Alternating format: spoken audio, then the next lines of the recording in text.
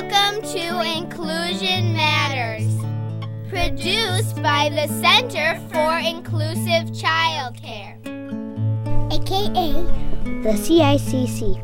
We're located at inclusivechildcare.org. Welcome to Inclusion Matters, a podcast of the Center for Inclusive Childcare. I'm Cindy Croft, Director of the Center, and I'm here with Priscilla Weigel, one of our inclusion consultants. Welcome, Priscilla. Thanks, Cindy. Good to be here. Well, thank you for being here and being part of our podcast. You do such an amazing job. Oh, it's a lot of fun. Well, we've been talking about Dr. Bruce Perry's 6 acquired skills for children to be emotionally healthy. Mm-hmm. And we've already talked about the foundation attachment and then self-regulation and affiliation skills. And really building on those, and particularly affiliation, we want to talk next about awareness, his 4th acquired skill. And awareness is really about a child beginning to see that other children or other people also have value, that they're not like the center of the universe. Yeah, which is fun to watch when that actually occurs for kids. Right, and we see that's a sophisticated, that becomes a more sophisticated milestone or skill because, and as he says, a strength. Yes. Because that takes a little while for a child to get there. Yes, it does. And when we all start out, we're very egocentric. We're very stuck on, if I'm feeling this way, everyone should be feeling this way. Or if I have this need, everyone should be meeting that need. And that awareness of preschoolers to get to the awareness of, someone else might need something too. Exactly. Oh, they might want to turn with that same thing that I've been having for the entire free play. You know, just little things like that help them to be aware of others. And I think it's important for people listening to think, now how do we help children become more aware? Like, how do I help with that strength? Mm-hmm. And there are, some things we can do in our programs to help children with that milestone. Well, I think a lot of providers and early educators are working with children on just that emotional awareness and putting the labels on those strong feelings, helping them understand that when, they do something, it affects another person. It affects how that person feels. Just bringing that to the forefront in that child's kind of interactions.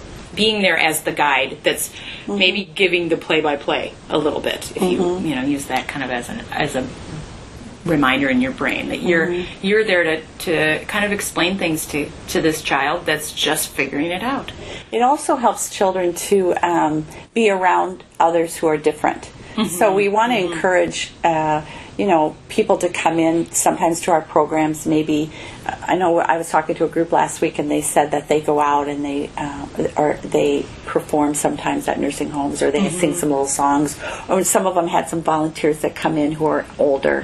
So having elderly people or people who are maybe different in some way from the children. I mean, if they're with toddlers all the time, they kind of think the whole world is toddlers. Right. Mixed age groups can be great if you have that opportunity. Not everybody gets to work with mixed age groups. Right. Well, and when I was still in the classroom, we had a volunteer that would come every week, and she was in a wheelchair, and she used different ways to communicate. She could speak, but it would take her a long time to get the words out. But it was such a wonderful opportunity for the kids in my group to say, oh, today's the day, Cindy comes and she's going to help us with whatever. And they would run to her and greet her. And when she was trying to get a thought across, they'd have to be patient. So it went back to that whole regulation piece, too. I have to wait to find out what she's going to tell me. And I can't just walk away from her, helping them remember, you know what, she's still telling you something, guys. Come on back. She didn't finish her thought.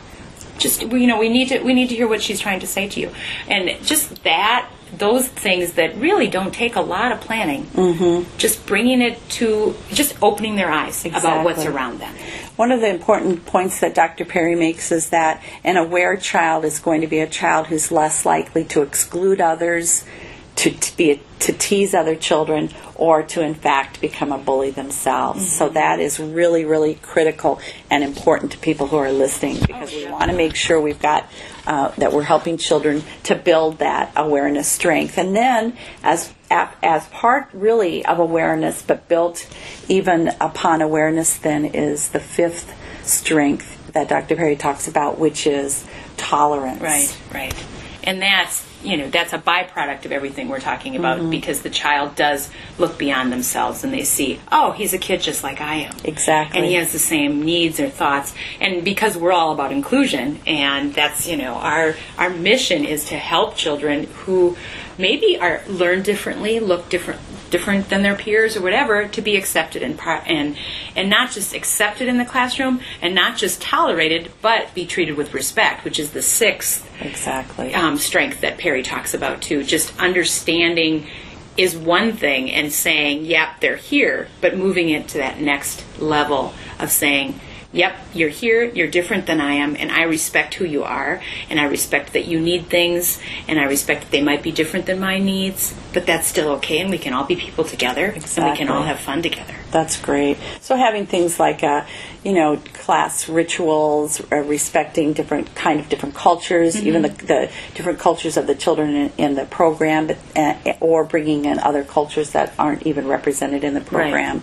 Right. Just going outside of building the community that is your child care, but then going outside into the larger community and looking at people in the community. So children really begin to get a sense of, wow, I'm part of something bigger than myself, and it's important to me to see that and to be part of something bigger. That's all part of that, and people are doing that in their programs now, and so it's important that they know that's a difference. Yes, exactly. Yeah. It's a key piece of building that all important positive mental health in children. Right. And I think that simple things like knowing the name of every child that's in your group. There are times when you go to a classroom, and this was always something for me as a teacher. It was kind of a little test I would give the kids where we'd sit at group time and I'd say, oh, we're missing somebody today. Who's not here? And, the kids would sit and look around, and you'd think, okay, it shouldn't be taking this long to figure that out. Why isn't that child that's not here right there in their brain going, oh, so-and-so's not here. Oh, Joey's not here. That's how it should. They should know, because you're a community. And when someone's missing in your community, or someone's hurt, or someone's sad, or someone's sick, or someone's maybe going through something different in their family, that's something that we can teach them to be aware of and to understand and respect and want to know about their friends and their peers. Exactly. Such a great point. And then that really leads us to his sixth acquired strength, and that is that respect, which really is the icing on the cake. It's like it's the result of everything that we've talked about, and it's ongoing for children. And I think even though it may be mastered at a certain age, that doesn't mean that they're finished. No, because it's a lifelong process. Exactly. Truly. And it's something that when the other foundational pieces that we've talked about, these other 5 things are in place, that child's going to truly automatically get to that point of respect. I mean, it's going to follow so easily, and that's what I love about Perry's work. He has such a great understanding of children and just what they need, and his research in the brain and all this. So I would highly recommend seeking out more information, more work that he's done if you're curious about getting more in depth, because obviously we only have a certain amount of time in podcasts, and we can't go into a huge amount of detail. But I hope this has been helpful to people to frame the work that you're doing out there in terms of these acquired strengths, or you can look at them as emotional milestones. And other child developmentalists like Dr. Greenspan and others may look at them as milestones, or Piaget put them in a different kind of framework or language, but they're almost always the same.